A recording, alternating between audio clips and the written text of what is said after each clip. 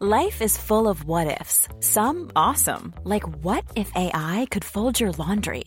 And some, well, less awesome, like what if you have unexpected medical costs? United Healthcare can help get you covered with Health Protector Guard fixed indemnity insurance plans. They supplement your primary plan to help you manage out-of-pocket costs. No deductibles, no enrollment periods, and especially no more what-ifs. Visit uh1.com to find the Health Protector Guard plan for you. Millions of people have lost weight with personalized plans from Noom. Like Evan, who can't stand salads and still lost 50 pounds. Salads generally for most people are the easy button, right? For me, that wasn't an option. I never really was a salad guy. That's just not who I am. But Noom worked for me. Get your personalized plan today at Noom.com. Real Noom user compensated to provide their story. In 4 weeks, the typical Noom user can expect to lose 1 to 2 pounds per week. Individual results may vary. Thanks to BetterHelp for supporting FilmSack. For 10% off your first month, go to betterhelp.com/FilmSack and start living a better life today. I think you need a total change of scene. Maybe a nice vacation. How does that sound? It sounds good. Well, then take one and find a place that's peaceful and quiet. Because the most important thing for you right now is no excitement.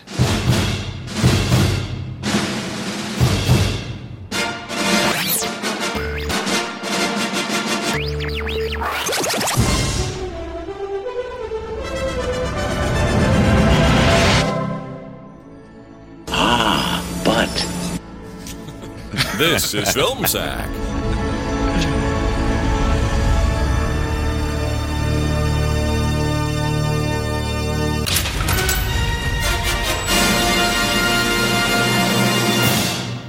Oh, sure.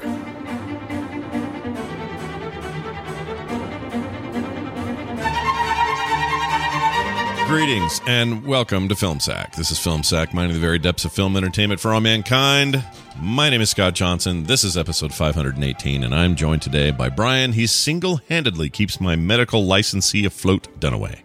Oh, with one hand. Yes. The following is intended for socially immature audiences only. Anyone with real-world concerns about the topics within should seek qualified mature assistance outside of this silly, humor-based podcast. And with that, oh, hi. Thank you for calling the So You Watched a Movie from the 80s and now feeling sexually confused hotline. How may I help you or make it even worse today? All right. Take a deep breath, sir, and release it slowly.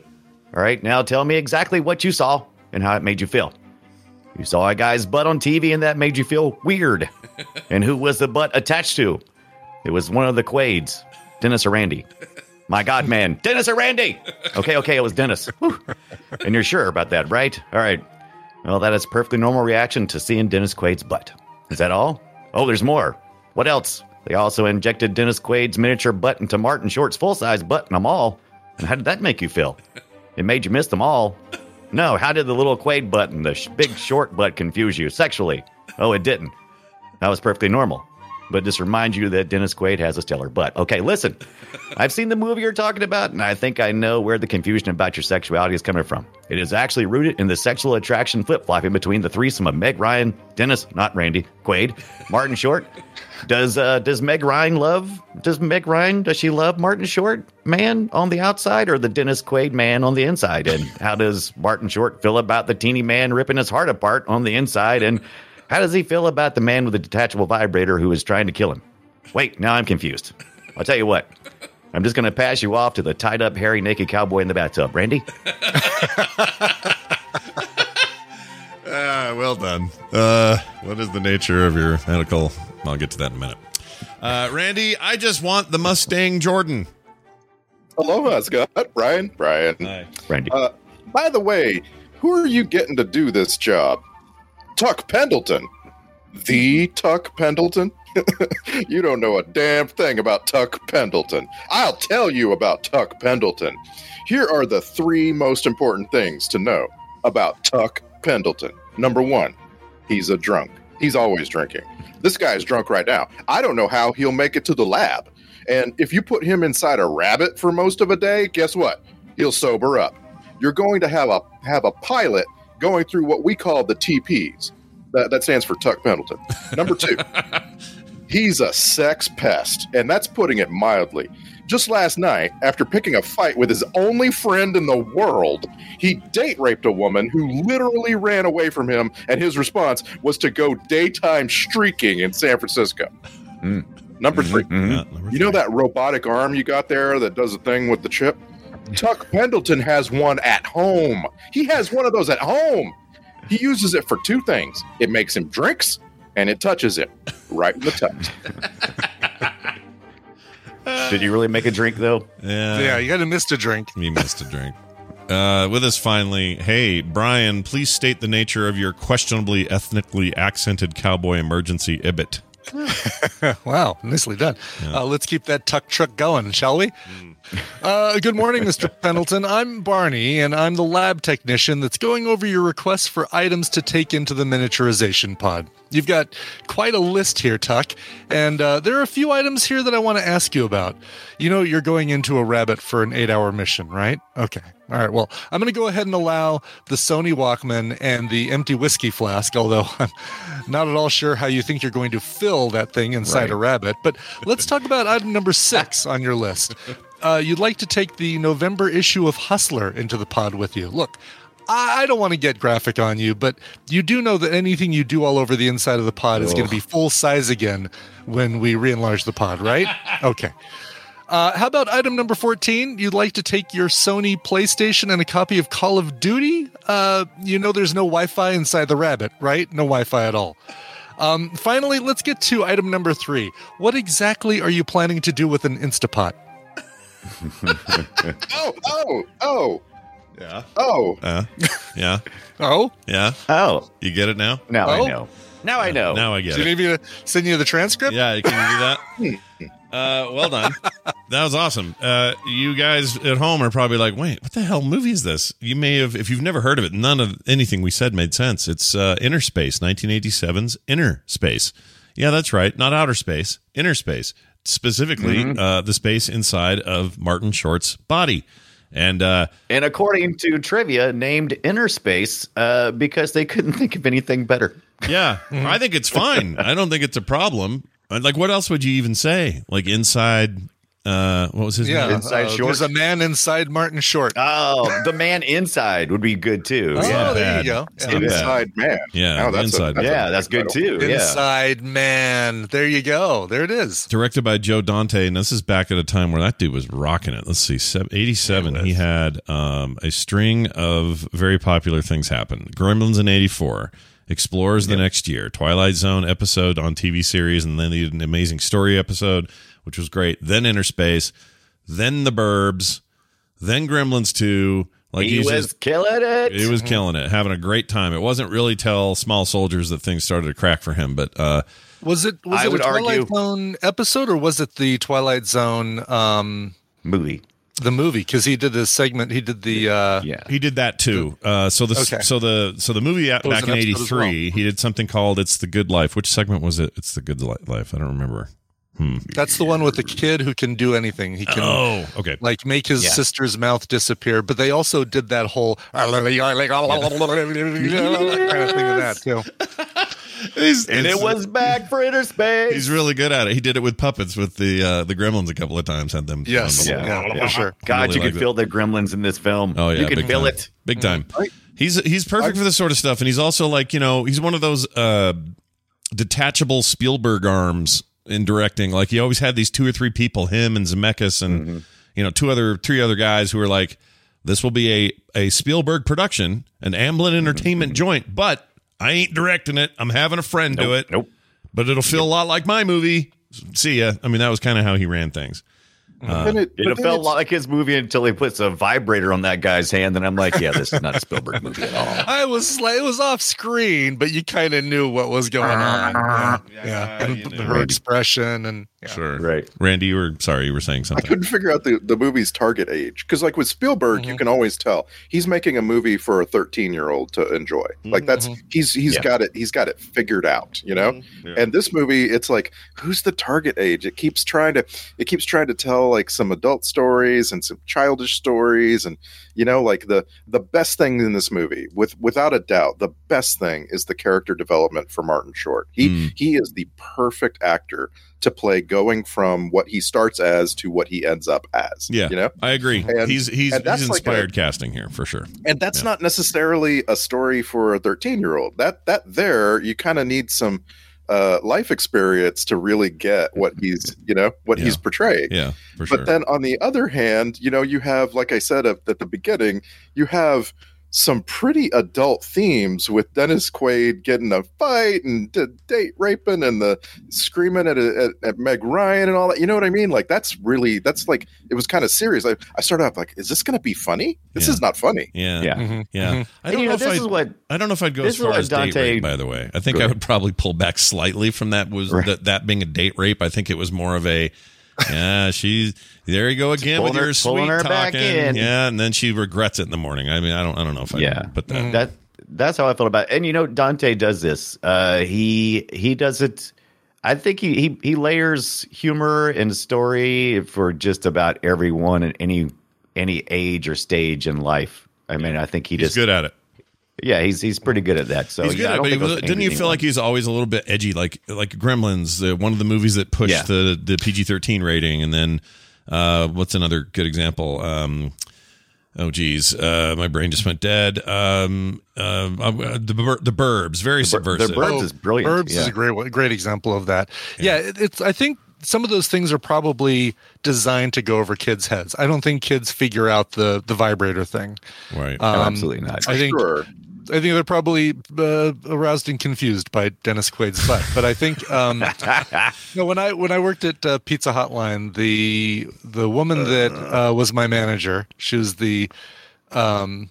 without going too far, she was the mother of a girl I was dating, and then she also had her grandson there, not from the woman I was dating. Right. But it was his favorite movie, and he was like 9 or 10. Kind of give you an idea of the year that I was delivering pizzas and working there. Right. And it was his favorite movie, and the two of them, the grandmother and he, quoted lines from that movie all the time. So it really resonated with those two age groups, at least. Yeah. And he never said, by the way, what's the deal with that humming noise coming from Igo's hand in that one scene? Yeah. There are a few scenes like that. And even just the language of it feels like they were pushing their limits a little bit. And at the same time, I remember seeing this in 87. I was in high school, and I thought it was pretty good. But I was mostly focused on how cool it would be to shrink yourself so small you could be, inside there. And I thought the effects were rad then. I think they hold up. I thought they looked really good. And it's the only Oscar he ever won was an effects Oscar for this film. Oh, interesting. Yeah. Because I could not figure out how they did the stunt with Martin Short hanging off the truck and jumping into a car. I watched that scene over and over, and I'm just like, that is freaking Martin Short standing on top of a moving car. Yeah. That's all I can guess. Yeah, they did a really good job. But even like the Morphe spinny head stuff when he was when he was coming out of Picardo shape. Cowboy, the way he was all, I'm sure there was prosthetics involved and a lot of blurring and whatever, but it was still very effective. And the internal body stuff looked great. I knew what I was looking at. I know blood it's like vessels moving. And the big valve opening and shutting, and all that. That all looked great. Like it still held up for a movie this old. But there was some talk in this trivia about Robin Williams was just about picked as the main, or as Martin Short's character, and I think it would have worked. He certainly could have been this guy, this nervous.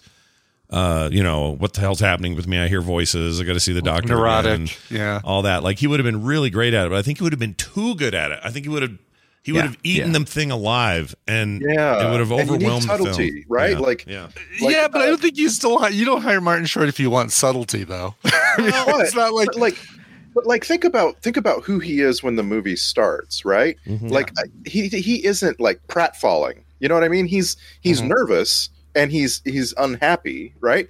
Like it goes with the effects. For some reason, for me, the Martin Short's acting is all tied up with special effects in this movie, and they're all cool. They're not exciting. They're cool. There's when he first realizes what's going on, he runs home from the doctor, and Quaid is talking to him in his head, and Quaid has some magic electromagnetic button, and he presses it, and the TV sets on fire. And the way Martin Short acts out running to the fire extinguisher, running back and putting out the fire, it's very Martin Short. I mean, without a doubt. Yeah. But it's not like Robin Williams would have portrayed it. You know what I mean? I don't know. I feel like Robin Williams, Martin Short, probably both a 10 on the slapstick scale. I don't know if Dudley Moore was still alive in 87. I think he would have been a good, I like Martin Short, don't get me wrong, and I think he's really good in this. But if you want to go less subtle, I think you go with a Dudley Moore, who's maybe like a 7 on the slapstick scale. Right. Like, just imagine a pre-brain damage Richard Pryor in that role. That would have been pretty good. That's good. That's actually real good. Just a couple years earlier. Yeah, that's a good call. I like that one. And also, if you were going to do it today, well, let's say we're going to do it in 2008. I don't know why that seems better, but if you're going to do it in 08, you get that. I'm a PC, I'm a Mac kid. What's his name? Justin Long. Justin Long would be great in this. I mean, he basically does that. Actually, you could do Jonathan Hodgman too. I think either one of them would be. You get the Mac, or the PC, and I think they'd both be really good. Yeah, I found an article, and I can't find it right now. I found an article that counted down the greatest comedic actors of the 20th century and put Martin Short at number 1. Yeah, really. He's considered like one of the, if not the greatest comedian of all time. I mean, the actor. That's an important distinction. Comedic actor, not stand up, not an insane machine. That was Robin Williams was just this. He was a step above, but also nothing else compared to it. So you can't really say like Robin Williams was the greatest Robin Williams there ever would be. That's how you say that. But in like Martin Short's case, you could make the argument comedic actor is like a specific thing, and he's very good at that. The thing with Martin Short for me is that he always looks like he's working at being funny. And if you look at folks like Steve Martin or Bill Murray, they make comedy look effortless. Yeah. Right. And that's why he's such a good match. That's why he's such a fun match for those guys, right? Because you got one guy, it's not even like straight man wacky dude. It's more like I don't know what that is. It's funny stoic man, funny crazy man. Yeah, I guess so. I don't think there's a big distinction there. I really think that if you put Bill Murray in this role, you end up with roughly the same thing. And I'm saying that as a compliment to Martin Short. I really think he played the role perfectly from beginning to end, and the role completely changes. It completely changes at the end of the movie. He's turned into a little James Bond or something. You know? Yeah, that was fun. Yeah. I'd like to see. I think, oddly enough, I've never made this connection, but for some reason, I'm getting a really strong Vince Vaughn feel. Like, oh, interesting. Like Martin Short, Vince Vaughn, they're not really the same, but there's a lot of things that they could exchange. Right. Yeah, that's a decent, like, it's funny. You can start to picture all kinds of performances in this role and how it might be slightly different, but how they'd be good at it. And I did that during it. I was trying to think, well, if it wasn't Martin Short, I did too. You can't watch this movie and not wonder what would it be like if Dennis Quaid's character had been played by Tom Cruise. Yeah, like, somebody like that. Yeah. Like, what if this was Tom Cruise? Because like he's my fictional fighter pilot, right? Right. Well, it's funny you bring that up because my memory is so weird. A MiG inside Martin Short's body. Yeah. It's just a MiG. But my memory is so weird about this because I thought the movie was way more in the body stuff than it is. It's so much not. It's so much outside. I think you're probably getting it confused between that and The Incredible Journey, which, this is a take on, right? Well, I don't think I got it confused with that. I think I just thought we spent more time with Dennis Quaid, and I guess you do. Dennis Quaid is in the body for most of the film, and that's probably what, you may not see shots from inside the body that much, but it's not like, oh yeah, he's in the body and then out of the body. Well, and then he's in Meg Ryan's body and then he's back in Which made no sense, but I said, stop, Brian, don't think about it. Let it go. Don't think about how much saliva has to be getting passed back and forth between Martin Short and Meg Ryan. Right, or also how is he right there on a lip, just waiting on the lip all day? Like, what are you doing? Yeah, because if when you kiss somebody, if you're pulling stuff up from your gut, to pass, pass over to him. What Chris got out the most, it was this discussion. We may as well get right to that. Okay, here we go. Hold on, let's just do it right now. There is something. Okay, we have a three-way tie, four-way. Oh well, I know Oh, threesome. Yeah. Four-way is tie. one of them the fact that when fake cowboy is at Scrimshaw's house or whatever his name is, it seems like they're eating broken taco shells and raw eggs. I was like, what they do with the taco It's like raw eggs and broken taco shells. I didn't notice that, but that could have easily taken a spot here in gross thing. That's pretty gross. I think it was supposed to be nachos, but like Just not What? poor Prop nachos. department didn't have nachos. They was like, bring up some taco shells. No one noticed. The dude is cracking an egg into each bowl, and they're not getting cooked. I'm assuming that it's supposed to be appealing to whatever nationality cowboy is supposed to be. I'm assuming. I don't know. But by the end of the movie, we have short people pretending to be, right? Wrestling in the backseat of that giant car. Oh my God! I want to be in the backseat of that giant car that they were pretending to be. Oh heck yeah! Small. And I want to be really clear. Like, this movie doesn't know how anything works. Anything. This movie doesn't know how fighter pilots work. They are not people who were known for fighting and made into pilots. That's not true. It doesn't know how malls work. Like, hey guys, remember how malls used to be absolutely covered in furries and clowns? No, that's not a thing. Happened. It never happened. Yeah. It doesn't know how checkout at a grocery store works. Like, this movie doesn't know anything, and it's fine. It works out just fine. It does work out just fine. In fact, you could argue this director, his name just left me, Joe Dante, that's his thing, is to take your brain away for a minute and just give you a really enjoyable time. And he also makes things funny that I don't normally find funny. Like the villain guy with his weird ass obsession with like what was it, a donkey or whatever that was with him all the time? Anyway, I can't remember. But his office being all plush in one corner. I don't know. What are you talking about? Yeah, the husky, not a donkey. With the weird pink glow light on their little little under construction warehouse, like that weird warehouse, and then his whole he normally stuff like that is too over the top for me, and I'm just like, whatever, that's not funny. He cracked me up all the time. And when he was little in the car and reaching his hands around, I was losing my shit. I think that stuff is not funny, but they made it funny somehow. It was hilarious. And every time he'd go, "Shut up, Margaret," and just yelling at Margaret, I was dying. Yeah. Dying. The actors Kevin made it funny. Yeah. They did. Kevin McCarthy as Scrimshaw, right? That's what you're talking Scrimshaw. about when he catches Victor Eugene Scrimshaw, who is and then he had Canker with him. It was his Wendy Shaw. That was, who that is, right? That's Wendy Shaw. She's hold on. Yeah, Wendy is from the Windsor. Burbs. That was Rumsfeld's wife in the Burbs. Yeah, Ricky next door. She's a Dante regular. She's in all their movies. Yeah. Small Soldiers again and other Small stuff. That's Soldiers. actually true of a lot of these actors. Like I love that her stuff. character was named Wendy in this movie, because this movie had some terrible character names.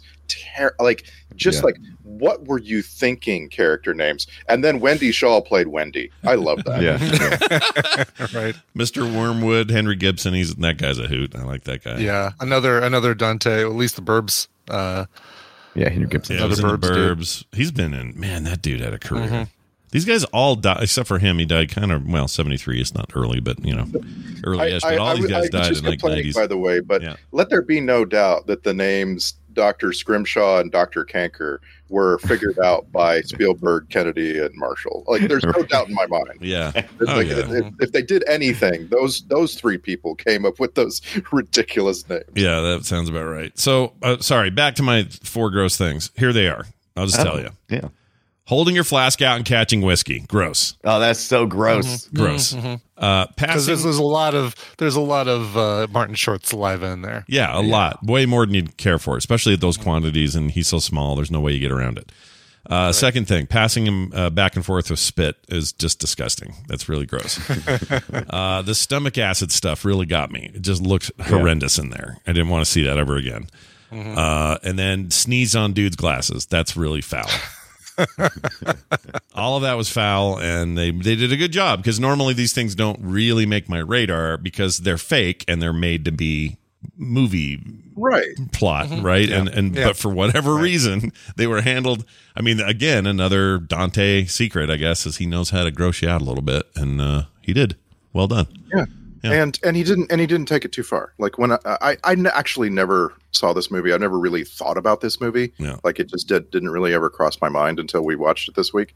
And when I was a kid, Incredible Journey was something I thought about all the time. Yeah. And like I remember I got in the biggest trouble I ever got in school was in the 4th grade when I asked my teacher, who was talking about the Incredible Journey, I asked my teacher in front of the whole class if they went to the dick. Yeah. This was in 4th grade, and I got sent to the principal. I got paddled. Like it was serious. Oh man! All right. I mean, like this was just something you didn't do back then. You know, guys have penises and ladies have vaginas. Yeah, that's what I learned. Right, I learned that. But that's what Arnold Schwarzenegger taught me. Yeah, he taught me a few things, but that was one of them. but then this movie comes along. I wish I'd seen it at the time because there's plenty of dick jokes. It's happy to bring that up. In fact, like I think the funniest thing in the movie is when Martin Short meets with Meg Ryan for the first time, and he can't get it together, so he goes to the bathroom to try to talk to Dennis Quaid, and some dude thinks he's talking to himself. Yeah. It's playing with it's one thing. Talking to it's whole or whatever they said. Talk to it. Don't play with it. Or whatever the phrase was. And then I mean, it's a legitimately funny joke too. It's obvious but funny for him to like pause as he's leaving and then look back and check to make sure he's still there and he didn't pee him out by accident. That's great. Like all that stuff was really great. And I felt like Martin Short may have improvised a lot of those scenes. And the trivia kind of confirms that anytime they had a take, Martin Short was always saying, "Let's do another one. Let's do a different take." Yeah, yeah. He's a nutty feller.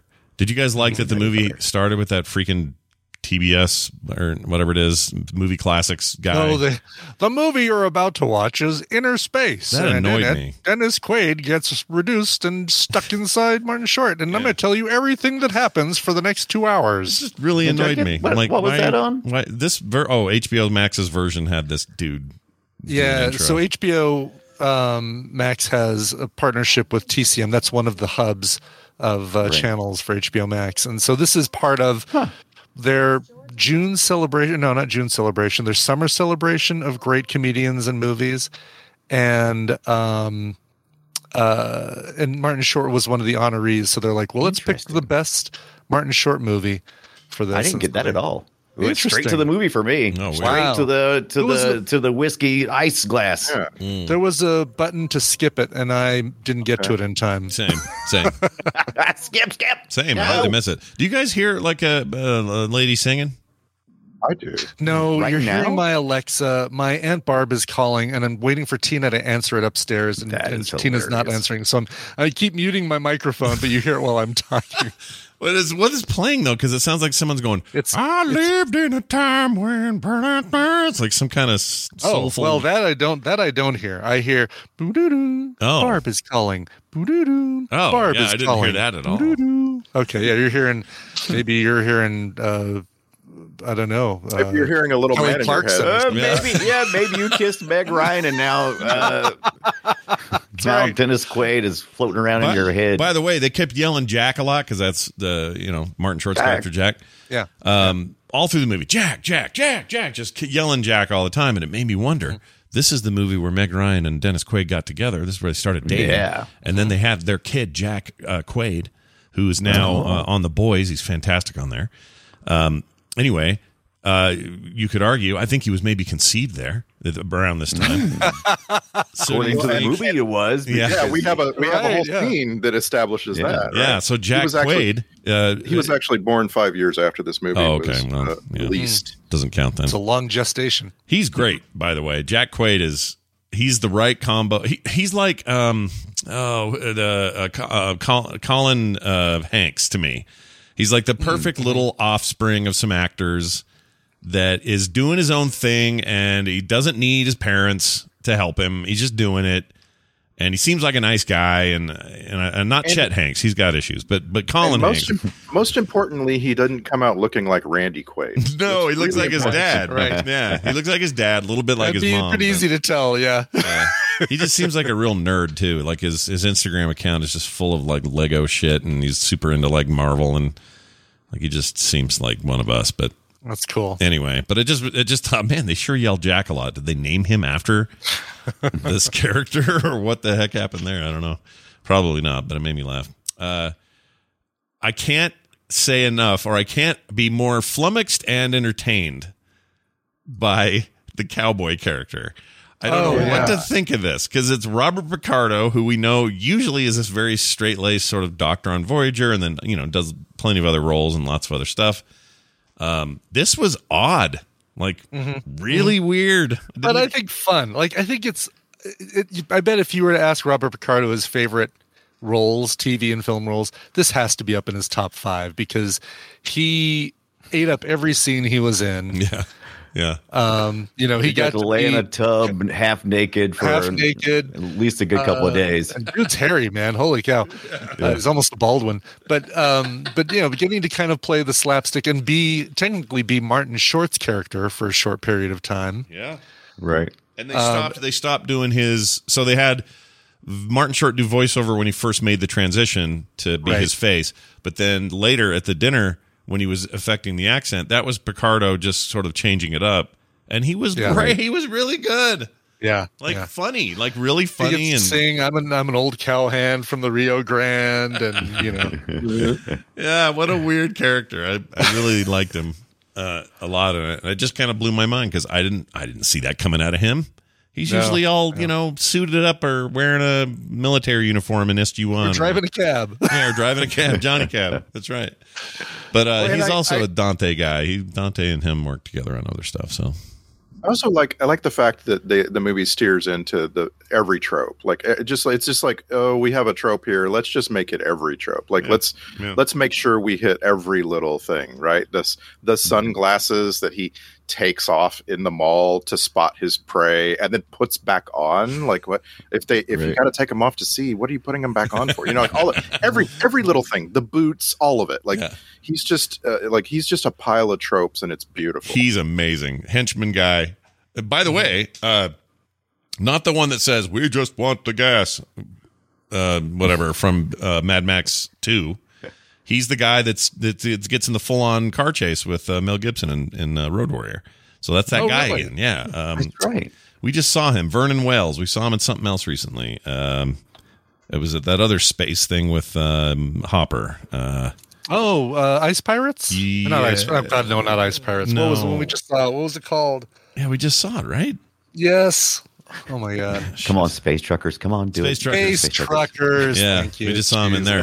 But yeah, that guy, he's your hitman with the missing hand and the accessories, and he's great. I freaking love that dude. I didn't pick up on that. I didn't either. I'm looking at the picture of him right now. How did I not pick up on that? I stared down Mr. Ego this whole movie because I was just so fascinated by what a strange and obvious character he was, and it never occurred to me that I'd seen him in anything else. Yeah, he never totally spoke. Played to be a Bond villain, right? With the no kidding, for sure. All the detachments and stuff. Now, this is what I don't understand. So that guy's in his 70s or something. I'm looking at his IMDb. He's got, this has to be 50 credits that are all pre and post production. Like, in addition to a million things from 2021 all the way back to the 70s. But what is, you have to look at his page. I don't understand what's going on here for Vernon Wells. Like, is it a COVID thing? Has COVID caused everybody's projects to all become exposed, but they're not actually making any progress? Maybe. Like, and none of this looks like stuff. I mean, it all looks tiny and small and weird, and I don't even know what to call most of these things on here. But it's, to me, that's just the weirdest IMDb listing I've ever seen. Because who has that? No one has this. I do remember him from Commando. I remember him. Oh yeah, he's definitely in Commando. Yeah, he was in Mad Max, Commando, Weird Science, Innerspace, whole bunch of stuff. The guy's been around. He's done some work, and it currently is apparently preparing to do a whole lot of work. I don't understand this pre-production thing. It's really, honestly, you find another actor with that list. I don't think anyone else has this on their page. That's just nuts. And he's been used by Blizzard as a voice in some various things. What was it? What did he? What voices? None that are named, but like he was in Diablo 3 as a bunch of different voices. Oh, that's cool. That's awesome. Well done to that guy, I guess. Mm-hmm. Yeah. Mm-hmm. You fought Mel Gibson on the street, and you moved on. We saw him in Space Truckers, and I just didn't make that connection. Yeah, I didn't me either until, yeah. Anyway, I had to look it up, if I'm honest. And his hair is terrible. What a horrible head of hair he's got. Just get that changed. Everybody's hair is terrible, except maybe Martin Short. Martin Short's hair works out just fine. Yeah, and in the end, he starts out a little disheveled, and he gets it together, right? Because it becomes cool. Yeah, looks good on him. Maybe doesn't look so good on the cowboy. Yeah. Dennis Quaid had good hair. When you saw it, it was rare. Yeah. But Dennis Quaid hair. I mean. Sure. Dude was in his prime. Such a good-looking guy back this then. Is peak Dennis Quaid. It doesn't get better than this for Dennis Quaid. Yeah, I agree. He was very good in it. This is, I think, before the major cocaine use, I think that might have been right before that, which is why I think Meg Ryan left him in 91. I think that's how that went. Because I thought he dumped her because she started messing around with Russell Crowe. Yeah. During Proof of Life or something, right? Deal? That's right. Proof of Life. Yeah. Yep. Yeah. Oh, shit, Meg. What are you doing? Yeah, I know. Exactly. But of course, them Quaids are paranoid, so just saying. You never know. You think it did turn out to be correct. She did hook up with I mean, once you've been accused of something, might as well do the crime, right? Yeah, I mean, may as well go for it. But which came first? Do you think Randy Quaid ever comes over for like Thanksgiving or whatever? No, he's still in Canada, right? He's still hiding out. Is he? Okay. I don't know what he's doing now. That dude's a psycho. I just want to mention William Shallert real quick. He's plays the Dr. Greenbush. It's a great name. He's in Everything, Always, Forever, and Ever. He's been in a billion things, and you've heard his voice way more than that because he did a ton of commercial work and VO for lots of commercials and stuff. But anytime that guy talks, all I have to do is close my eyes, and I'm hearing about jelly or jam or something. Like, he is just like such a part of my growing up. But that dude had a huge career going way back, and he died 2016 at the age of 93. That dude rocked it. Wow. Well done, old man. Well done. Well done, old man. Dick Miller, he was briefly the cab driver. Remember that dude? We like Dick Miller. Yeah. from Gremlins. Gremlins, yeah. Yeah. Dick Miller's great, although also recently passed. From both Gremlins, actually. I think other than he was in both because he was showed up at Phoebe, the start in New York. Yeah. Oh, that's right. Yeah, it kind of a bigger role in two. Seemed like. Yeah. Way bigger for sure. He's one of those actors where I think he got way cooler looking the older he got. So like in his 70s through 90s, before he passed, those are my favorite Dick Miller roles. Something about his face. Don't know what it is. Just a badass looking old guy. He'd be a good John Wick old man or something like that. Just very cool. What else? Finger gun was really cool. I thought that was cool. Anytime that guy put anything on his hand, I thought that was just stupid and great. There's so many. This is what Dante does really good. Dante is really good about supporting his scenes with secondary reactionary characters. Yeah. So, like, if you saw our guy in the mall shoot somebody with a finger gun, unless you have a little kid there being amazed by it, it doesn't have the same effect, right? Right. So it elevates those scenes. Yeah. It's definitely a different movie, right? Like you can have the finger gun and without the reaction, right? You take it a lot more seriously. Right. With the kid's reaction, you're this is a Spielberg movie. This is like E.T. or something. Sure. You know? And that kid had a fake assault rifle that was before they started putting green or red, orange tips on them so that you wouldn't get arrested for doing that. Right. I remember thinking, one of the best parts of the reactionary stuff is when Scrimshaw, when Martin Short is failing out of his cowboy look, he's going freaky face on him. I mean, having Scrimshaw over there hiding behind everybody. It's okay, cowboy. It's all right. Yeah, we're fine. That makes that scene. Yeah, he's that great. makes it. Totally does. Yeah. Jesus, save us from Satan. He yells when he's jerking his face around. Dude, Scrimshaw for me is the thing I don't remember when I saw this back in the day that I really enjoyed this time. Like, that guy's performance was fantastic. His little Muppet hands coming out in front of his eyes to stop Martin Short from driving. I was losing my shit. And I didn't expect to. I thought, this will be dumb. It's such a different movie all of a sudden. Yeah. And I mean, because I had totally forgotten about that scene. But it's if you show me that clip out of context, I would be like, what movie is that from? That doesn't make any sense. Well, and again, this is my first time watching this. So like if you had showed me the clip of Martin Short being revealed inside the cooler truck, right?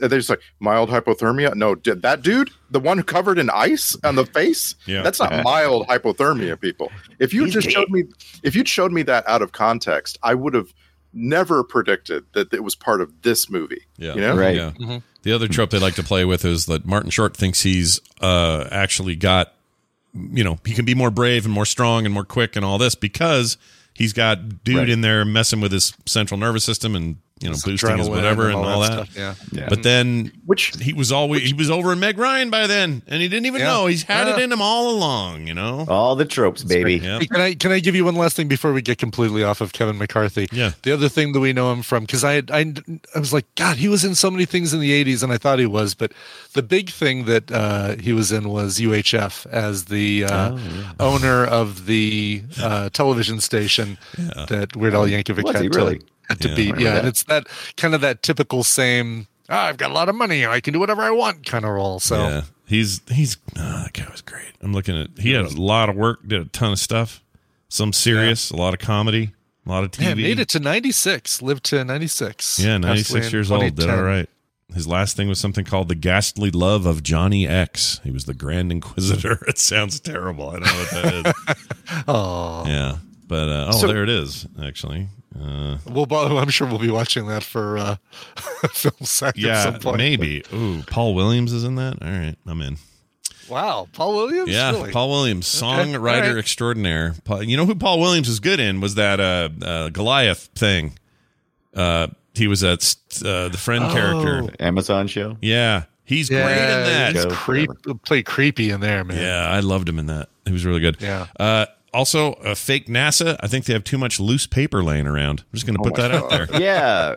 What a weird thing. We went through all of this setup of fake NASA, and, we're all like going, oh, look at all this cool technology. We got to watch that robot arm put in the chip. It takes like 10 minutes. And then later on, they go to the competitors, and the competitors are like decades ahead of them with, I'm like, geez, they could like choose how big. They don't have to spend nobody. I mean, How did these guys have to go attack the previous lab in person? How did they have to go in person to physically attack? Like, it makes no sense to me. There's no sense in that. None. And also, why the robot arm with the little chip? Just put it in. Just stick it in there. Well, we find out that's entertaining. They made a joke about it later. That there's a big charge on it. What was it? You don't want to. You told me that. Race Maximus, you could have told me that. That was actually. Oh, I forgot about that. Okay, you're right. They did try to explain why, but also, come on. In reality, if you're going to seat any kind of chip, you have to turn off all the power. That's just reality. That's true. Well, if you can try, but if you don't, it's a high risk of problems. I've done this with a CPU before, and it was nothing but hell. So don't do it. There's something I couldn't quite put my finger on, but there's something entertaining to me about. It reminded me of Back to the Future. Whenever they were trying to perform the experiment, and suddenly, their unscrupulous actions prior to that to get to where they were had created an issue where the whole experiment was just in jeopardy, and they all had to run away. Yeah, him running through the mall had a very "the Libyans have found us" kind of quality to it. Yeah, I agree. And this movie was almost trivia says it was almost a Robert Zemeckis joint as well, so it could have been much more. It could have really felt like that probably had he done it. He apparently turned it down for no one says. No, there's no description as to why he turned it down, but he did. He was probably working on Back to the Future 2 at that point, right? Probably so. Probably 87. Yeah. I think so. Yeah. And anybody else, while we're still on the subject of the science, anybody else think about how having a person in your head doing certain little things, little tiny things, would change your personality not only completely but forever? Anybody else think of like how nowadays people microdose psilocybin or LSD to get that? Yeah, I mean, my thought was, I think it's why I was so just infinitely entertained by the concepts when I was younger, because they did fiddle with this idea of like tweaking tweaking him while he's in there. And it got me to thinking about like just the possibilities. Like the possibilities are huge. And Scrimshaw was sort of, that was his point was, Innerspace is where the future is, like this vast new whatever. And I'm kind of with him. Like I think that the possibilities are insanely cool. And the idea of going into somebody's brain, even clandestinely, to win the Olympics or something, like somebody's in there pumping your adrenaline up artificially and then talking to you and giving you coaching advice while you're doing it. And then you win the race. And then the Olympic Committee tests you and they can't tell. There's no change. They don't know that you cheated. I think about that. I was thinking about all this stuff. I don't know. It's fascinating to me. I don't want somebody cutting holes in my arteries. I know that. Don't be doing that. Wow. Little laser fights in there. No, you don't want that. Yeah, that's what I freaked out about when he cut a little slit open near the heart. I'm like, dude, you can't do that. No, freaking. I don't know what his arterial wall is like. That's major catastrophe for doing something like that. Yeah, they also kind of forgot that earlier in the movie they made it seem like a huge deal that his heart was pumping so hard and he was like near cardiac arrest or whatever. But then later, he was doing stuff that was way more heart pumpy, like way more. Yeah. Hanging out that door in the back of the truck and all that. They just sort of brushed that away like it wasn't a big deal anymore. It's been about 40 episodes since I asked you this question, and I don't expect the answer to be any different. But did you guys watch Downsizing yet? Yes. Yes. No. The Paul Rudd. That was the Paul Rudd thing from a couple of years ago, right? Yeah. Paul Rudd. No. Oh, no. That was that's the clone one. No, Downsizing is the Matt Damon thing. Yes. Yeah. Saw that too. Yeah. Some of those really left an impression on me. Yeah. Yeah, that's a movie that starts out being one thing and then turns into something totally different. Completely different. It's actually like it's got some comedy in the first half, and then it just like stops. No more comedy. I keep hearing this that it's almost like it's starkly two different kinds of movies. Does it serve it well to be that, or does that make the movie stumble? I've never seen it, but I always hear people be cautious. It dances on the edge of social commentary, but doesn't get too ham-fisted. Again, if I remember correctly. But it does, it does talk about class warfare and global warming. Exactly, yeah. Oh, here it is. It's very. It's just like for me, it's a very memorable movie. So I'm like, because Alexander Payne doesn't do anything halfway. Like every Alexander Payne story takes the characters to their limits. Oh yeah, this one has Christoph Waltz. And he is just brilliant. Like the guy plays the whole character, and it like I don't know. You should see it, Scott. Does he say, "Django, we have to get moving"? Django. Does he say that? He doesn't do that. My favorite movie he ever made was Nebraska, but I don't know why. That's just my favorite. Alexander Payne's, yeah, it's really good. Okay, let's see what else we got here. I'm a little surprised we were talking earlier about how the movie's not afraid to sort of, get up to the edge of what's tasteful or whatever, but it never really crossed the line. Like they could have gone, I'm going through your penis, or here I am in your colon, I'm peeking out your butthole. You mean to make it bigger? Yeah. There's a button on my console for that, even though I was planning on just going into a rabbit. Yeah. Your left testicle's weird. Like they could have done all that and they didn't do it. Right. And I was surprised. And I don't know why I was surprised, but I guess I don't know, maybe I remember it. Dante's pretty good about doing that though. Kind of. Yes. Dante, not Farrelly Brothers. Yeah, just he's like, come up with your own weird shit. I've got enough here. Oh, did you know? Okay, sorry, this is the thing I meant to tell you guys. So, historically, people believe that Thelma and Louise was the first selfie in a film. Like somebody making a selfie in a movie. I saw this in trivia. This is great. But right before Tuck Pendleton is shrunk and put in the syringe, he grabs a Polaroid camera and does a selfie with one of his coworkers. So technically, this, unless someone can find something else, is the first selfie on film. Interesting. It's got to be. It was 87. It was amazing to me when I saw that. And it was also amazing because at the time I was thinking, how does Tuck know what he's doing? Yeah. Like they just skipped over a lot of story. And this is already, the movie's too long, guys. This movie is already 2 hours. It's a little long, 20 minutes too long. Sure. But I was just like, wow, they just went from he's naked in the street to he knows how to operate this whole vehicle. Like, that's amazing. Yeah. Well, he did say he's been working on something for a while, and that's why he has all it the was rabbits. 2 months, right? Yeah. 2 months. He's just drinking and working on that project and pissing off people at a party. And trying to get Meg Ryan back. Yeah. Trying to get that lady from Top Gun to like him again. That's right. She didn't know she was pregnant. Been pregnant 2 months. Yeah. Oh, yeah. That's the other thing. Okay. Are we are we meant to believe the pregnancy was from that little one-nighter? Yeah. Yes, we are. That's all the information we have. Therefore, it has that to fetus was way too advanced, is what I'm getting at. Yeah, at 2 months. Yeah. Yeah. No way. Yeah, they should have showed a blob of cells and told us that somehow Jack Tuck knows. Yeah, but they're supposed to look like a dirty leftover kidney or something that early. They But don't look like babies. the least of all the scientific issues. I know. I feel like I shouldn't even bring one up because you're going to find 5 more that are just as dumb or dumber. But But again, the movie's like one of the things I think it succeeds at. And if we haven't made this clear, I think we're all kind of saying the movie holds up. I think one of it's it's better than it deserves. Oh, absolutely. I think the magic here is on performances, direction, and I don't know, concept. It's just a fun concept that until we actually perfect miniaturization and we can look back and say, why did this movie have it wrong? Then there's a nice concept here that we can kind of sink our teeth into. I think the biggest problem with this becoming a concept you could run with in a more serious way, like imagine like a really serious science fiction film where the war is happening between bodies and stuff, and people don't even know what's going on. Like I was thinking about this. The hard part is transference. How do you get them out into the other people? In this movie, it's like, how about an ocean of spit between 2 people? But that doesn't work in a serious context. You'd have to come up with a better way to move around between bodies. You just move him, fly him to the rectum. Yeah, damn near killed him. Yep. Yeah. Yeah.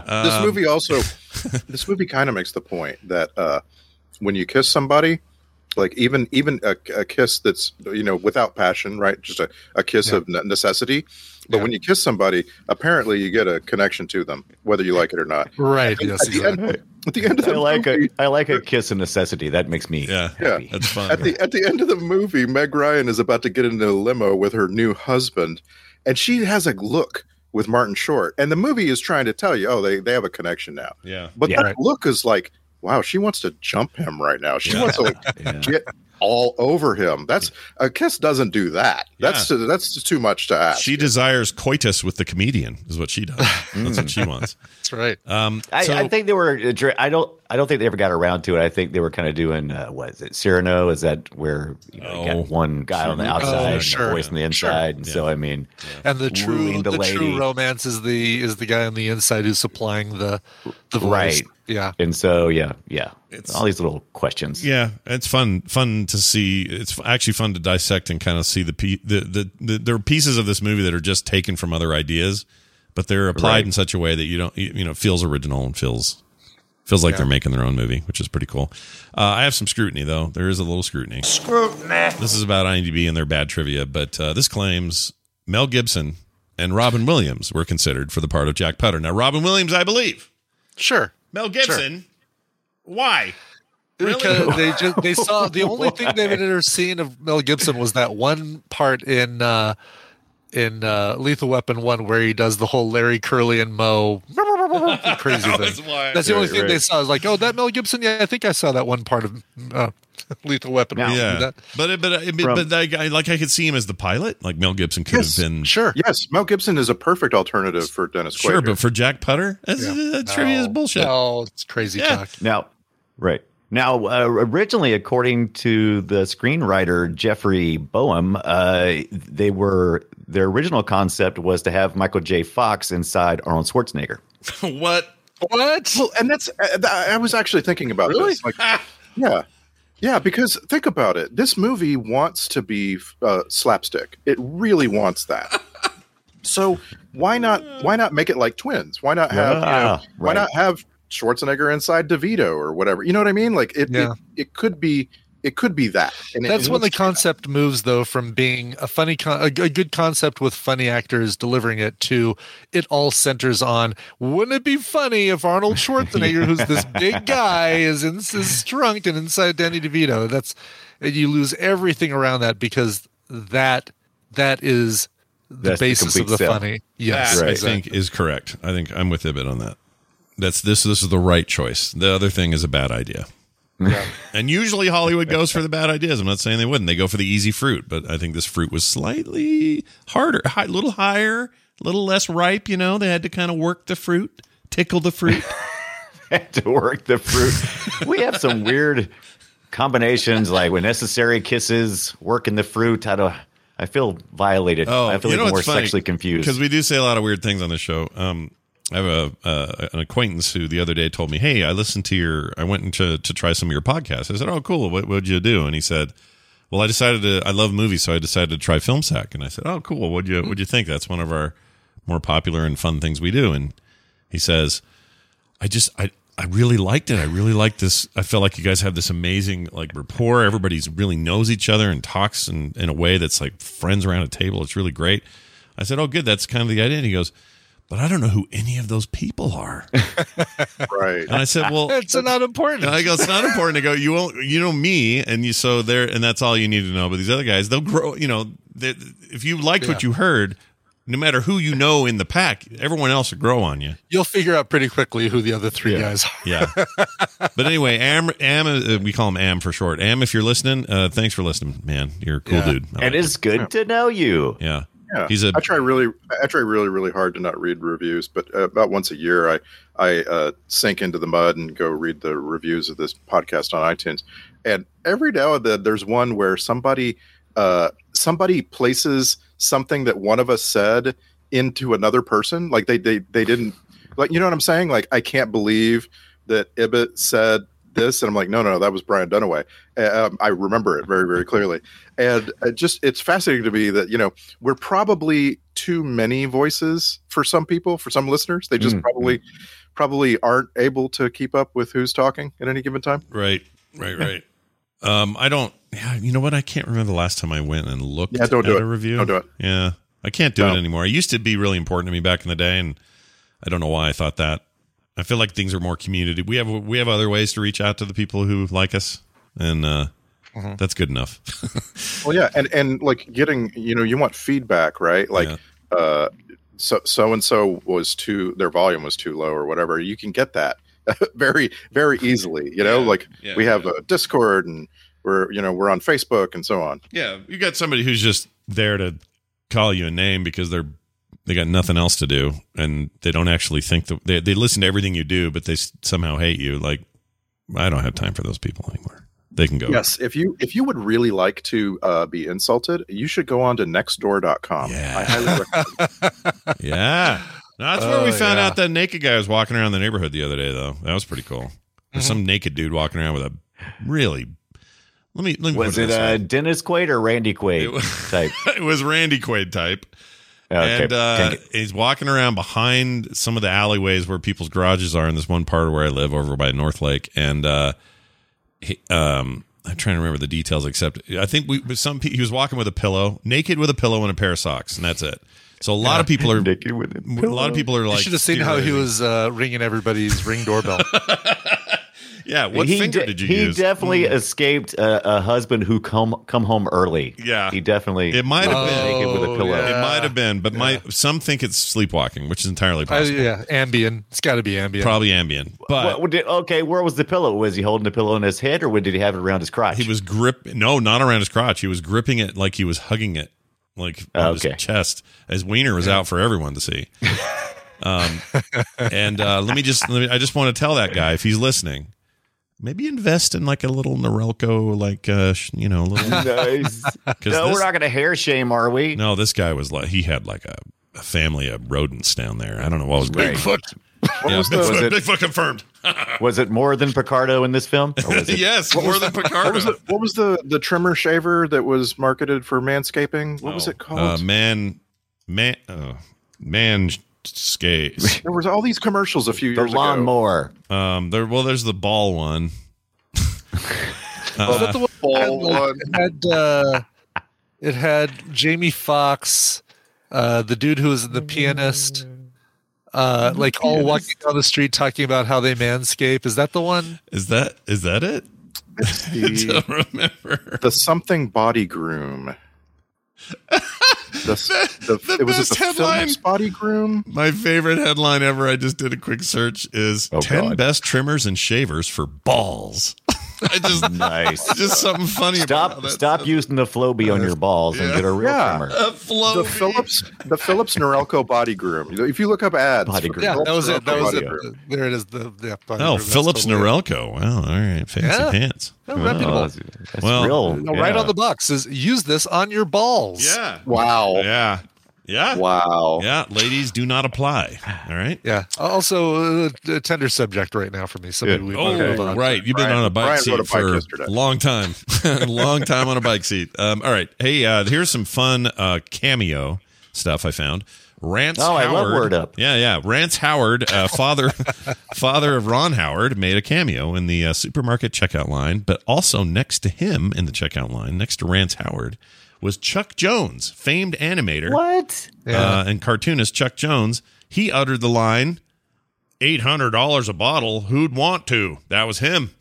Yeah. I have to go back and watch now. I didn't know that. Because I saw that trivia after that scene, and I went back and watched. I'm like, because the trivia makes it sound like he's eating carrots while he's saying it, right? Like he's He's like going, "Watch out, Doc." exactly, but it's delivered so like meh. So I wonder if they were going to use him in a greater capacity because they kept making all the Bunny Bugs jokes. They had the little clip from Bugs Bunny. I wonder if they were going to use him to a greater here's effect. the problem. Chuck Jones, we revere him. We see him as a lord of all he surveys. The world on the whole are like cartoons, whatever. You're just a friend. You're like Dante's friend. Sure, you can have a line. Like, I don't think the rest of the world sees Chuck Jones like we see Chuck Jones. No, probably not. I see him as like an all-time greatest, one of the greatest ever. He's amazing. Agreed. Anyway. I was staring, of course, at the lady because she had been predicted by. I couldn't follow that subplot where somehow Martin Short knew in advance that was all going to happen. Yeah, I don't know, but anyway, that was Laura Waterbury, and she has the best IMDb photo, guys. It is, Oh, really? It is perfect for her. Wait, it let is me just see. this perfect. Like it Diane is. Waterbury. I don't see this. Yeah. Is she in secondary credits, like next page kind of She stuff? has, yeah, definitely. Yeah, they all are. All the people who There were she in that is. grocery store are all together. Well, except for Kathleen Oh wow, Freeman. that is like what 1950 Laura Waterbury or something. She looks like if she was in Mad Men the comedy. That's what she looks like. It's perfect. Right. Kathleen Freeman was the dream lady. She's up higher, and she's interesting. The one with the fake gun that's the lighter or whatever, lighting up. Yeah. She's a weird looking lady. Let's see here. I still don't see this woman. Oh, Laura Waterbury. Here we go. Oh, wow. Yeah, that was some time ago. Oh, she died early. 66 is all. Boo. Boo. She died in 66. No, she died at the age of 66. Yeah. Oh, I was about to say, weird, because that would be before this movie. Okay. She was in 2 Shrinky movies. She was in Innerspace and then Honey, I Shrunk the Kids. Yeah. A lot of people in this movie, a lot of people down the credits were in Honey, I Shrunk the Kids. This is like a bunch of people that just know the people making this movie. Well, basically, the trivia also claims that what's his beak, Rick Moranis was going to be in this, but turned it down because he was already in contract to do the Shrunk thing, and he felt like it would be too weird to do 2 movies where something about shrinking. Yeah, he just didn't think that was cool. So, have we all seen? We haven't done it on the show. Like but, Honey, I Shrunk the Kids is a full 2 years later, right? Yeah, it's 89 or something. But that stuff starts early. I'm not surprised they would have already been locked in on some kind of contract. But the point is, like, or what was I going to say? I forgot now. Shit. There was a thing I was gonna say, and I don't. Did we? Is my memory bad? And we actually didn't see this, but did we see Osmosis Jones? No, Jones. We have not watched it yet. We've had on the list. Okay, Osmosis Jones is awesome, and it's Bill Murray in basically the unsuspecting "there's something shrunk inside my body" That's role. right. Yeah, I forgot that he was the body in that film. Yeah. I love that movie. Yeah, huge fan. So if we ever get around to it, great combination of animation and live action in the same movie. I agree. Also, not afraid to be a little gross and a little edgy. Shatner's in it. He plays the mayor of this dude's body. Freaking That's right. Shatner could have been the main old man bad Hey, guy. guess what's on HBO Max right now? Osmosis Jones. Osmosis Jones? Osmosis Jones. I love that show, that movie. I really love it. Like unapologetically love it. So if we get around to it, I mean, maybe not right you after apologize this. right now, Scott. You tell me you're sorry for liking that movie. This is an animated film. Yeah, well, Correct. half and half. So all the Bill Murray stuff is in the real world, and all the animated stuff is happening in the body. In a lot of ways, it's kind of Innerspace. Like, it's just sort of that concept, except in the body, it's Chris Rock plays a cop, and the cop is a white blood cell. Yeah, Right. I mean, He's what do he's you a white expect blood from the cell. Fairley Brothers? Yeah, it's a thing? Fairley Brothers deal, right? And he's a white blood cell.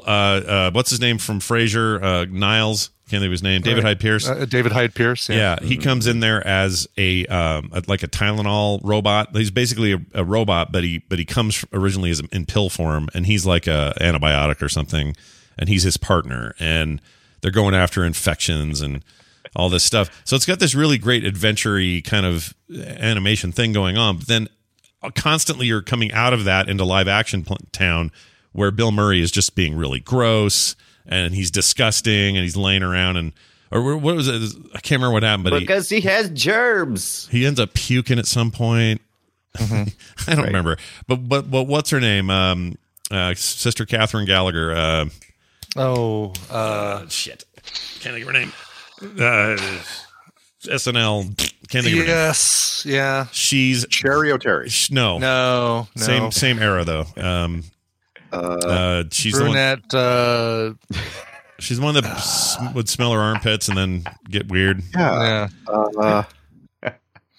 She was. I'm great. pulling it up. Molly Shannon. Molly Shannon. Yes. She's in it. She's fantastic in it. There's a scene with a zit that will make your life hell. Like, it's just great. It's just a Fairley Brothers movie with a little bit of animation, well, a lot, and it works, and it's awesome, and I can't recommend it enough. There was a time when I would not watch something if Chris Elliott was in it. Chris Elliott drove me absolutely crazy. And then he somehow grew on me in Schitt's Creek. Like when Schitt's Creek starts, I'm just like, I hope they kill this character. Like I hope someone murders this character. And then as it goes on, I'm just like, oh, please don't hurt my Chris Elliott. Yeah. He's so great. No, he's so good. You're not wrong. Like for a while, it was a very uncomfortable kind of comedy. He was great on David Letterman, and then for a while, it was just uncomfortable comedy that wasn't funny. It was just the comedy. So you didn't was like Cabin uncomfortable. Boy then? Fine. I didn't like Cabin Boy. These pipes are clean. I did like that part though. You like that part of it. I liked him in Groundhog Day. He's good in that. You know? Yeah. Yeah. We saw him in the tough. Abyss. He's a tough character to like. His little run on Everybody Loves Raymond was okay, but yeah, I'm with you guys. He's really easy to hate. Yeah. And he had his whole TV show with Get a Life. Yeah. Oh, right. His daughter was funny. She was on SNL. Yeah, she was good. She's doesn't look anything like him. No, thank goodness. Thank Lucky. goodness. Abby, what's her face? Yeah. Abby Elliott. Abby Elliott. Duh, of Yeah, course. for whatever reason, she skipped the genes he brought to the table, and Yes. other than kind of being a redhead a little bit. Yeah, I know he's sort of give and take, but I'm surprised you guys hesitated on Groundhog Day. I thought he's great in that. It's very small, understated role. He's the cameraman. It's no big deal. He's used so little in that. I don't think of that as a Chris Elliott film. Right. Yeah, The only time you really get any sort of Chris Elliott is when he's hitting on the same woman that Bill Murray took to the movie. Yeah. And she shoots him down. I can't figure out if Chris Elliott is a genius or if he's just maybe nothing at all. I mean, but I'm the same way. He's like willpower. He's real easy. Yeah, he's real easy to hate. You're like, oh God, I hate him. But sometimes that's good. Sometimes if you can, if you find a role like that, and no, that's a career. That's a career based on pure willpower. I believe. Yeah. That's somebody who doesn't really have any innate skills that still forced his way in and made it work, and I respect that. Right. So Chris Elliott, who do you hate more, Chris Elliott or how about Tom Green? Who's your wow. go-to hate? There you go. That's a very interesting parallel comparison. I dislike Tom Green more because I think that Chris Elliott has more a wide range of comedy ability, where I think Tom Green's only ability is doing something gross but maintaining a straight face while he does it. Yeah. So let's. Interesting. I want to extend the list though. So like, because this is, back in the day, we used to have this whole thing like, who do you hate more, Pauly Shore or Dane Cook? Don't waste the juice. Shia LaBeouf. Like there were all kinds of. I don't like all this hate talk, but yeah, I hate Dane Cook. That's hilarious. Not really a Dane Cook guy. Yeah. I also don't like that dude. He's fine. Who's the comedian that did the videos, the short? Oh, Tosh. I don't like that Tosh guy. I like Tosh. I like Tosh. No, he doesn't make me laugh. I think the king of this whole category is Charlie Sheen because he actually is funny, or at least he can be directed in a way that he's legit funny. Mm-hmm. But at the same time, you just hate him. Like you just get this vibe you cannot unget. Yeah, but I mean, I think with Tom Green, Dane Cook, to some degree Chris Elliott, you hate them because of their comedy style. You hate Charlie Sheen completely indirectly related to his comedy. Yeah. You hate him for his outside life, of he's just comedy. a garbage monster. I don't know, man. I watched a lot of 2.5 Men. Did you really? You watched it so much there was an extra man in there. Yeah, I watched a lot of 2.5 Men, and I couldn't watch that. Every time you see Charlie Sheen, every single time, he looks like he's looking at the person that he's talking to with complete hatred. Like he is so above all of this, he doesn't belong in all of this. You know what I mean? Yeah. And I realize it's kind of the character. The character's rich. That's how it works. But here in hindsight, we also know that's kind of how Charlie Sheen felt about them, didn't he? Yeah. No, he didn't like any of those guys. They all talk smack about each other off air. But yeah, Charlie Sheen's probably just a pain in the ass, like in every way. Can you imagine working with that guy? I couldn't do it. I like his dad. I like his brother. You see what I mean? Like when you give some credit to Pauly Shore, you're like, I'll bet he's real cool. Offset, just like hanging out. I'll bet Pauly Shore's a cool guy. He seems all right. I'll bet Chris Elliott's a fine guy to have lunch with. Oh yeah, I bet all those people are just fine. Yeah, they're all fine, except for Dane Cook and Charlie Sheen. F those guys. Why? I still don't understand why all the hate. I've never understood the Dane Cook hate. I mean, I have no feelings for the man. He's fine. All right. He has a particular. Okay. I don't find him at all funny. Dane Cook is the Coldplay of comedy. So he comes I like along. Coldplay. That's harsh. Yeah, you know what? Give it to what is the Canadian? He's the DJ. He's the DJ Khaled of comedy. Wait a minute. DJ Khaled's a talentless hack. In the early aughts, there were 2 comedians that I found out about because people were passing around their discs, their first album, their big first album. I never heard of these guys, except that people that I knew who went to the comedy club all the time were like, you have to listen to this. And it was Dane Cook and Joe Rogan. Both of those guys had albums that were like important to people who went to see stand-up comedy. So then Dane Cook comes along and puts out an album of new comedy. We didn't know that like he was actually stealing from a lot of people, but he puts out an album, new comedy, that's the #1 album in the world for a couple of weeks. Right? And it's like everyone is listening to this set of his called Retaliation. And suddenly he's too successful for his own ability. Right? It's just like, it was just exactly like Coldplay. There, you pass a point where everybody is like, well, I can't like this if everybody likes it. Yeah, maybe. What if you had played Martin Short's character, because he kind of does that for Employee of the Month, right? It's kind of, but nobody's inside him. Nice job trying to bring it back. Yeah, well done. I like you. See, you're always trying. I've noticed that. Okay, I'll give Dane Cook 1 point for being in Dan in Real Life as a normal dude, and I liked that movie. Dan in Real Life's a great movie. And Dane Cook does not ruin it. I forgot that he's in that. Yeah. It's in the 2021 remake of Innerspace, Dane Cook could play the cowboy. The cowboy. Dude, why would you need a remake? They just need to do the sequel they promised us. Yeah, they were going to do a sequel.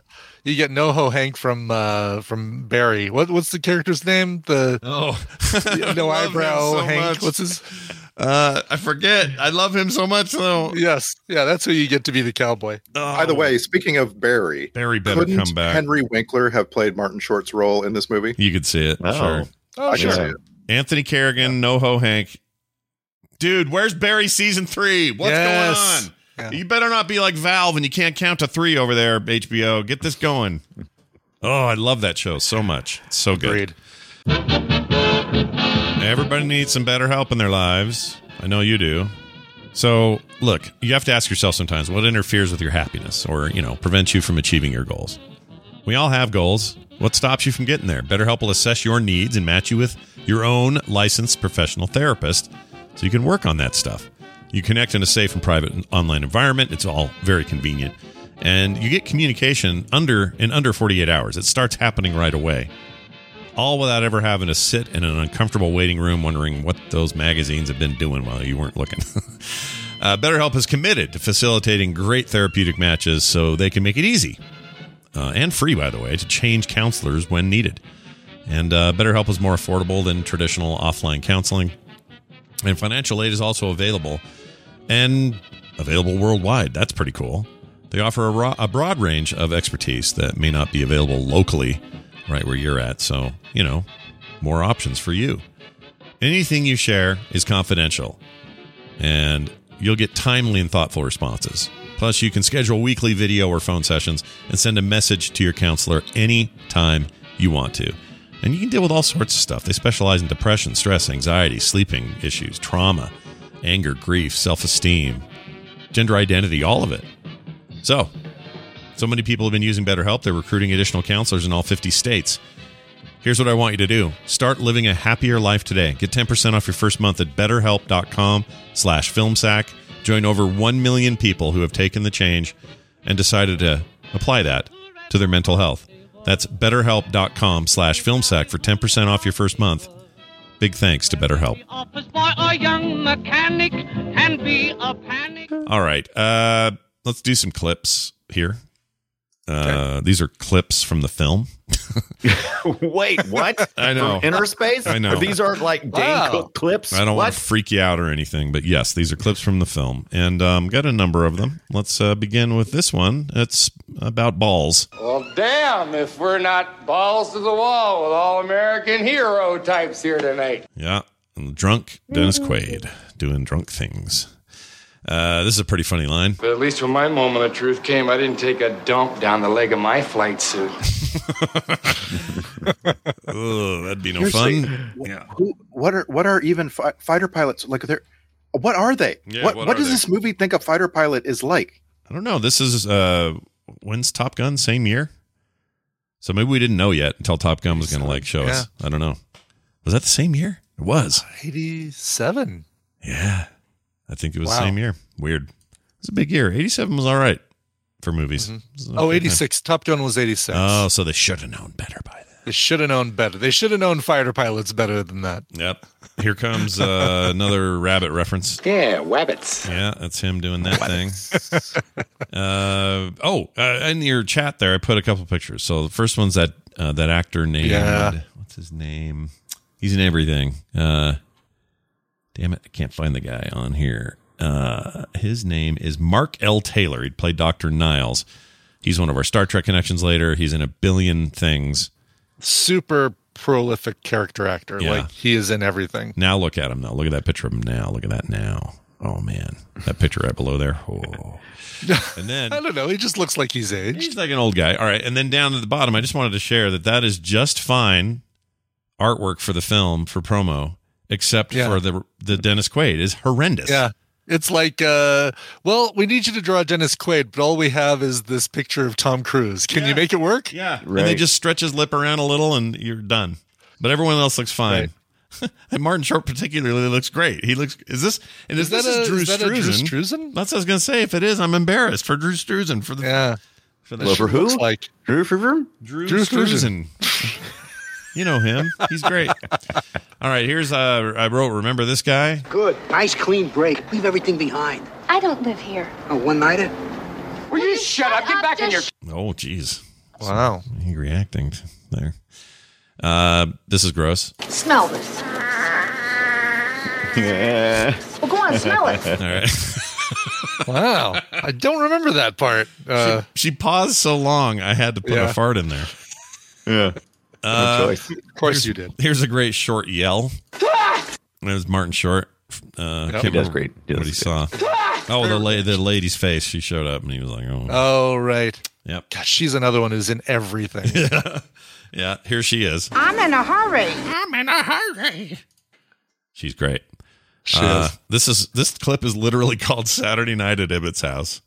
I know exactly what this is going to be. Can I predict it, by the way? Go ahead, try. I predict it's going to be the line, I'm in a strange man in a room full of strangers. Let's find out. Yeah. I'm in a man. There you go. Close enough. Why did you get the whole thing? I did. That's right here. I'm in a strange man. I'll be a son of a bitch. I'm in a strange man, surrounded by strangers in a strange room. Totally your... That's exactly. Your I house. wrote it down as I thought Randy was going to use it, so I put it. I knew one of you were going to use it. My prediction for prom date clip would be when the old man tells Martin Short, no, not the old man, Dennis Quaid tells Martin Short, don't be a wuss puss. Oh, a wuss puss. Oh, that's great. I want to use that Don't more. be a wuss puss. I'm gonna Just try really to use stuck that with in the me. conversation, yeah. All right, here's where he gets possessed. I'm possessed! All right. That's how you know. That's how you know Yeah, a Martin couple Short's possessed. SCTV people on either side of him too. Flaherty and yeah. Oh, that's cool. I like that. Let's see. What? Dennis? Oh, I wrote, what Dennis Quaid would say inside Ibbott's body is what I wrote. Okay. So here, I don't know why I was picking on you with these, but That's fine. Outside of prom nights. But anyway, here you go. Oh, no. I'm inside a guy who likes game shows. Well, that's exactly why you thought of me. Because you like game shows. Because I like game shows. Yeah. That's exactly right. All right. Robert Picardo doing the thing. There is nothing like a good cigar. Oh, my gosh, dude. Okay. Yeah. Here's Martin Short being Martin Short. Accidentally sever my spinal cord and then just kind of go, oh, sorry. Do you know what I mean? Yeah, if you've got a super powerful like electromagnet that you can trigger in there, wouldn't you destroy the body you're in? Yeah, in theory. Well, I mean, it depends all on how that powerful. nervous system would die. Depends on how powerful, and also there's this when she shot him with the taser, that should have killed Dennis Quaid. That should have been the end of him. Oh yeah, she makes a whole electrical storm inside his body. Yeah, that was pretty intense. All very accurate, I'm sure, to science. Here we go. Here's one. Play with it, but don't talk to it. Play with it, pal. But don't talk to it. Man. What if you talk to it while you're playing with it, though? Yeah. What if that's part of the thing? Then it's okay. It's okay. Good. Here's some time with Edibit's house. Here's some time with Meg Ryan, America's sweetheart, Meg Ryan. Until the Australian came over, then she was less of a sweetheart. Yeah, but whatever. well, until the plastic surgery too. Oh yeah, that's true. She doesn't look like herself anymore. Anyway, enjoy. This is a taser gun deploying a charge of 20,000 volts. Now it will immobilize you for up to 15 minutes, and in all probability, it will render you unconscious as well. So I would let go of that man. Wow. Mm-hmm. Yeah. Here's an odd sound. She doesn't have a lot of range, does she? No. Not at this point. I'm not This is sure very she early ever on. quite did. Like, did we ever get anything out of her that wasn't No. just, you got mail? Same Sleepless in Seattle, Joe and the Volcano, Joe and the Volcano. Joe and the Volcano. versus the Volcano, whatever. This seemed really like her character from French Kiss for me. Like the same exact character. Yeah, that one. I like that one because what's his name was so great in it. Billy Crystal? No, French Kiss. I can't think of his name. Mr.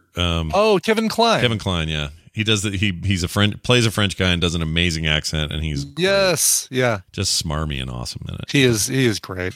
Love him, Mr. Fish Odor these days. That's how you know him. All right, here's a weird sound, and I didn't know what to make of it, so I recorded it, and I don't even remember who made the sound, but here it is. Listen again, one more time. It's weird, right? What? I know. It's weird. I think What's it's the Martin context? Short. Is that like one of the lab technicians coming through on? No, I think it was Martin Short when he was trying to breathe or something. I don't know what it is. I couldn't not record it. All right. Here's Dr. No, this isn't Dr. Canker. This is the doctor. Dr. Canker, get in here. Oh, no, he's yelling for Dr. Canker. Yeah. Dr. Canker. Great name. Dr. Canker.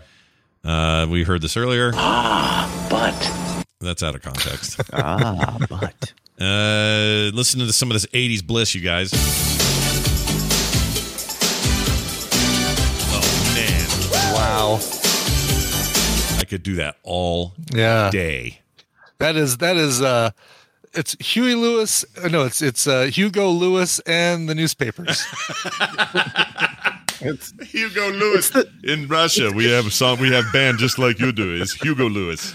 It's the drum and keyboard sound, right? Like you if you have that sound, you can't not sound like that. Like you can't use that drum sound and that keyboard sound to make any other kind of music. Basically. So there's a whole genre of Japanese 80s synth that is really popular on Spotify and Apple Music these days, and I've been listening to some of that. It's all this. They're redoing it. They're remaking. There's a great band called The Midnight. If you haven't checked them out, The Midnight is they're I think an American band, but they have mastered that 80s synth sound. They're fantastic. The Midnight? The Midnight, all right, yeah. I'm going to do that. I like that kind of stuff. I'm into it. All right, here's But for Serious. But for serious. But for serious. Movie is full of butts. So one of these lines is one that everyone in high school said over and over, and it may not have been that. Maybe it's this. That's it. Now tie that sucker tight. He's going to squirm when he wakes up. No, not that one. Oh, this one. This is it. Okay. I heard this repeated in the halls of my high school for months after Innerspace. Here it is. You see outlaw Josie Wales? What a flick. Yeah.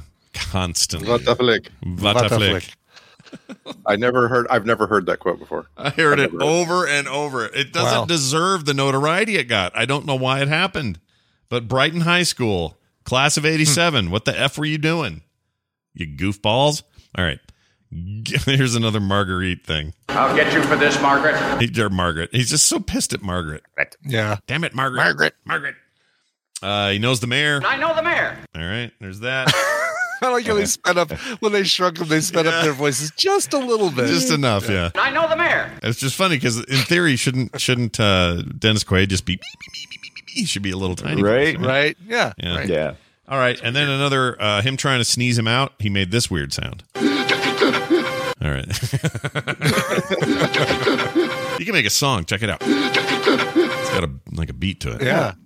Send that over to Moby. Yeah, Moby will do it. Moby knows how. He has a TikTok channel now where he does this very thing. Moby will take a weird sound and then make a whole song out of it. It's pretty great. If you like Moby, he's a little weird.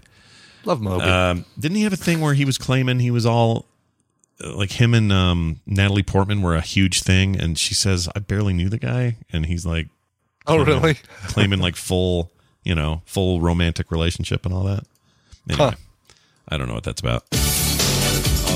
Just let it wash over you, dude. Makes me the power of shrinking. A few weeks ago, like 6 weeks ago, the characters of John McClane. The characters of John McClane from Die Hard and John Rambo from the Rambo movies. Those characters were added to Call of Duty. Oh yeah, that's right. They were they were like modern, like they weren't just like there's not an homage to those characters. Those characters were literally added to Call of Duty. Yep. You can play as Rambo, and it's Rambo. It uses his voice. Yep. It looks exactly like his expressions and so his on. bow and all that. Yeah. And for the first month that those characters were in all the Call of Duty games, that music was in the start screen. No way. For Call of Duty. Oh, that's great. That's great. It was freaking wild. Yeah, the John McClane character is him in his barefoot mode. So it's actually using voice clips from what's his name? And so he's Bruce Willis. So he's running around the world, and it's clips. It's not stuff he specially recorded. It's all old from the movie. Yeah, from the movie. So he's got have a few laughs and the whole thing, and he's running around in his bare feet shooting people in Call of Duty. It's pretty great. Oh wow! And it's weird. It was weird to me that they went and made some like random 80s music for those packs, because Activision has the rights to so much music. They really could. I'm sure they could have used something actually familiar. They could have farted it. That's it for your clips, everybody. That means time for this.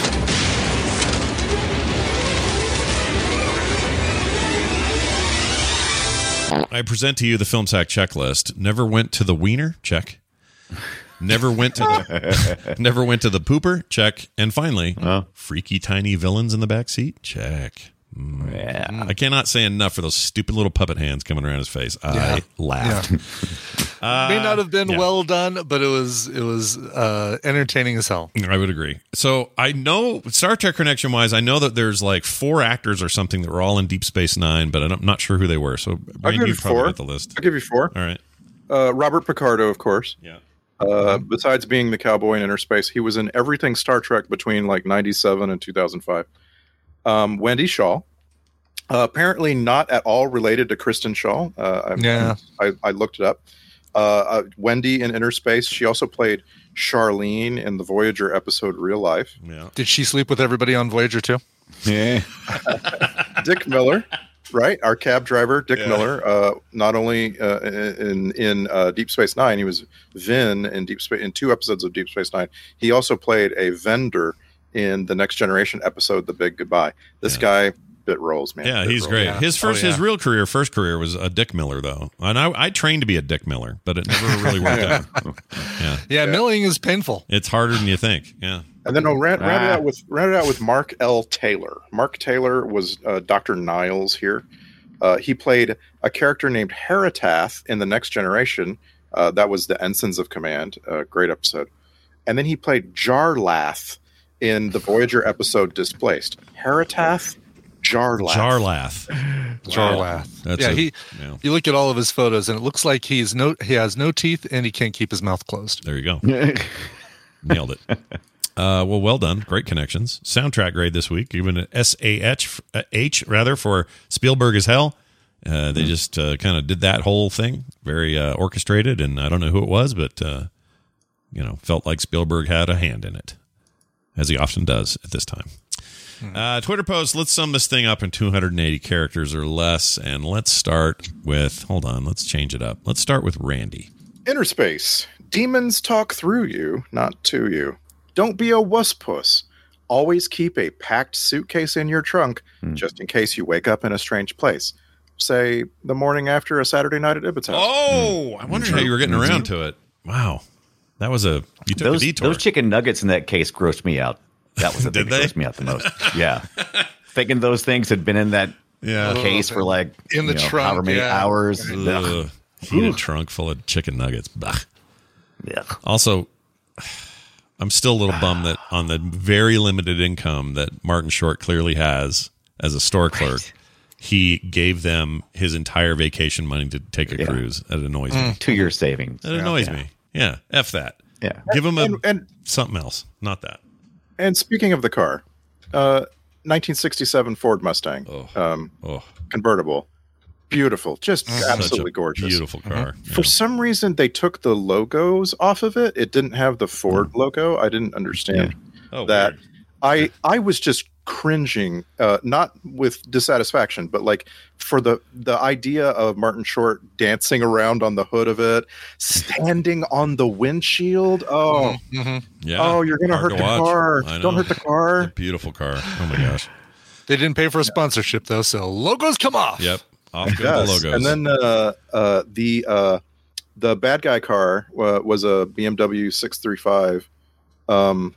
An 86. That car is so good. I just want you to know. Yeah. Get a late 80s 6 Series BMW and just get in it. Did they have the logos ripped off, or did we notice?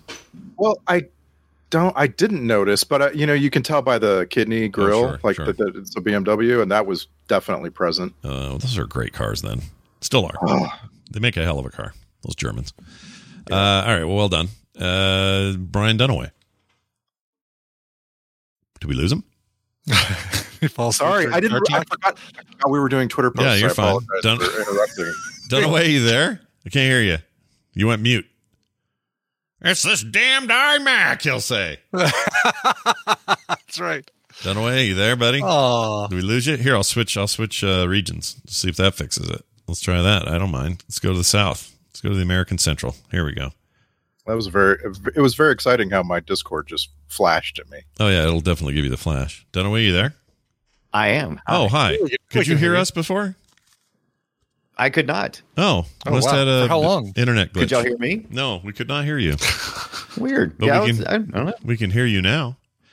So I'll say this again. Hey, Twitter post from Brian Dunaway now. Innerspace. I see spacewalkers, moonwalkers, and Dennis Quaid stellar butt. How does that feel? Feels good. Now do it again. 0 defects. Well, hold on a second. Didn't you have a name for Russell Crowe a while back when he had his butt and you could see his cheeseburger or something like that? What was it? Oh, reverse cheeseburger. Yeah, I think there was maybe a little of that going on. Yeah. On a 4K TV, you might have been able to pick it up. Quaid reverse cheeseburger. Yeah, I didn't like it. Which reminds me, the Olympics are coming up. Yeah. Finally, Brian Ibbett. Yeah, Randy stole all mine with his car talk, but I have a backup written. So, right. Innerspace, a movie where Martin Short really plays it subtle. What a flick! Well done. What a flick. What a flick. Let's move on to this alternate title. I was just handed these, and it was almost called Outer Face. Because that's how Randy Quaid traveled, or Dennis Quaid traveled back to Martin Short. He traveled from Meg Ryan, Outer Face, into Martin Short. Yeah, see, I think they were right on with that one. Or the many marvelous prosthetic accessories of Mr. Igo. Hey, email time. You guys send us emails all the time, and we love it. Filmsack@gmail.com is the email address. I'm going to read 2 short ones today. This one from Jeff Lichty, or Lichty. I'm not sure how you say it.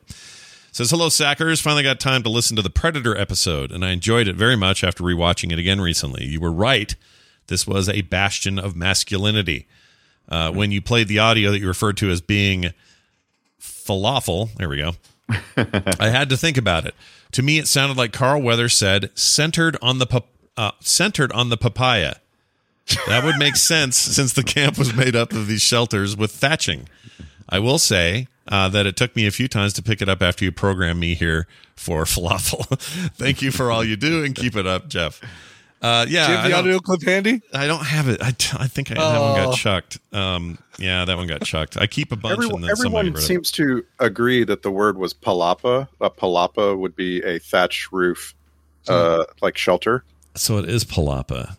Yeah, okay. But that was a really funny moment. It's a weird thing that, I mean, no one on the earth in the theater knows what a palapa is. I don't think. Yeah. I don't know. Maybe they do. Maybe it's just me. All right. Then we got one from Craig in Sydney. That's cool. Sydney, Australia. Says, hey guys, hope everything's going well. Ridley Scott. I love and hate him at the same time. He has made some of my favorite films, but in our family, we refer to him as, quote, shit in the air guy, unquote. Once you see this, and notice that there is always shit in the air, you can never unsee it in his style. Thanks for everything, Craig. So now that he's mentioned it, I decided to fire up just a couple of scenes of some Ridley Scott movies. Sure enough, there are particulates in every scene. There's stuff floating in the air and reflecting off of light in everything he does. Right. It's gotcha. Weird. Okay, so not real shit in the air. No. Like little bits of stuff. Little bits of dust and stuff like that. Yeah. Yeah. You know, it's less egregious than lens flare all over the place. That's true. Right. That's true. Do you guys remember when that got to Blu-ray and J.J. Abrams had some of the lens flare taken out because people were so mad? Did he? Yeah. Deflared? Because it was bad in the theater. I remember it was just like, dude, we get it. Everything's shiny in space. Well done. It was like so much. But anyway, Craig, I'll never unsee it. So thanks for that. Thanks. Next time I watch Matchstick we like Men. Ridley Scott, though. Oh, we love him. I love him. Yeah, love him. Can't get enough. Love Ridley Scott. Yeah. He could make, I don't care what he makes. I'll watch it. I love that guy. Dude, when's the last time you guys saw Black Hawk Down? An amazing movie. So good. So good. Oh my gosh, Black Hawk Down's good.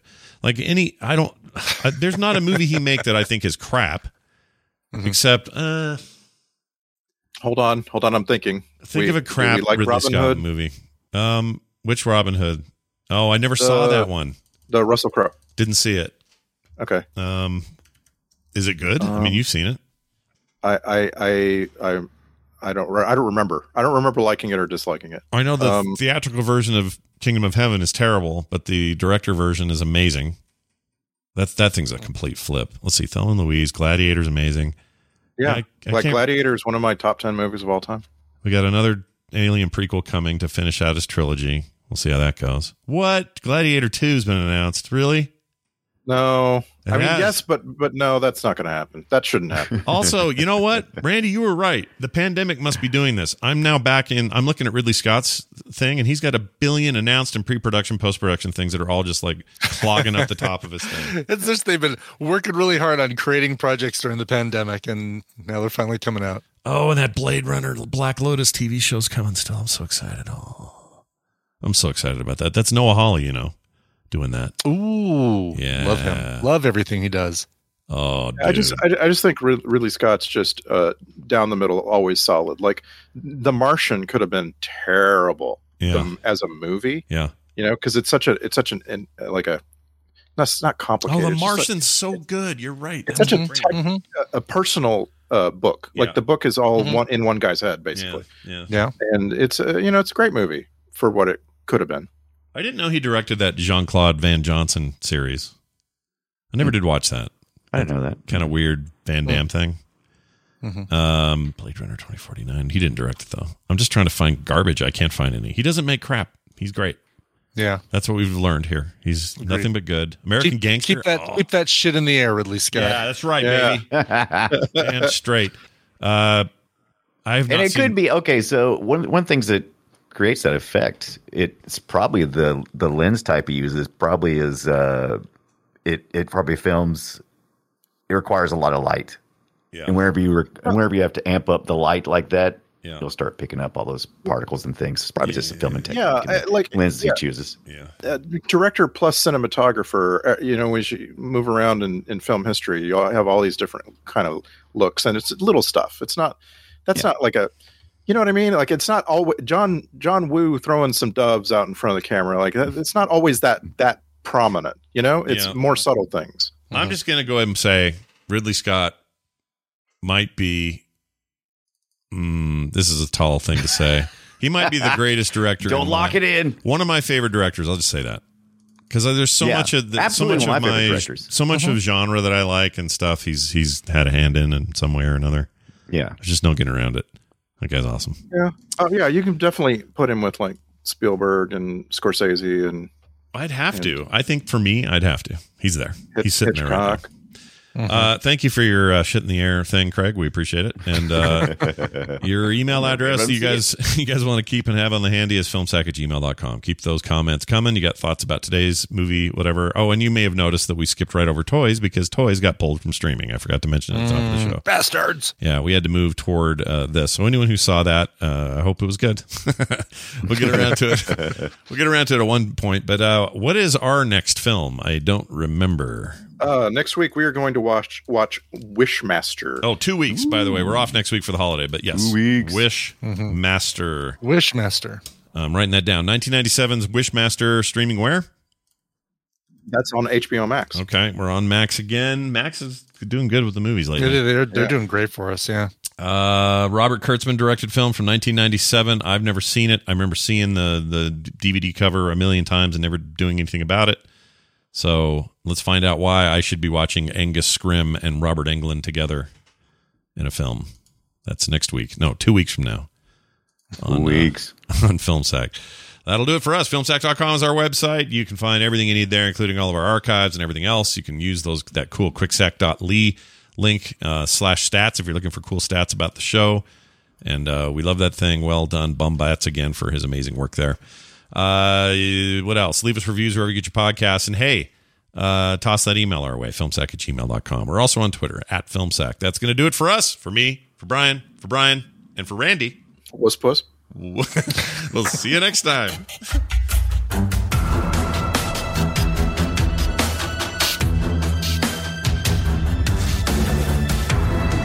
This show is part of the Frog Pants Network. Frog Pants Network. Get more shows like this at frogpants.com. I'm in a hurry.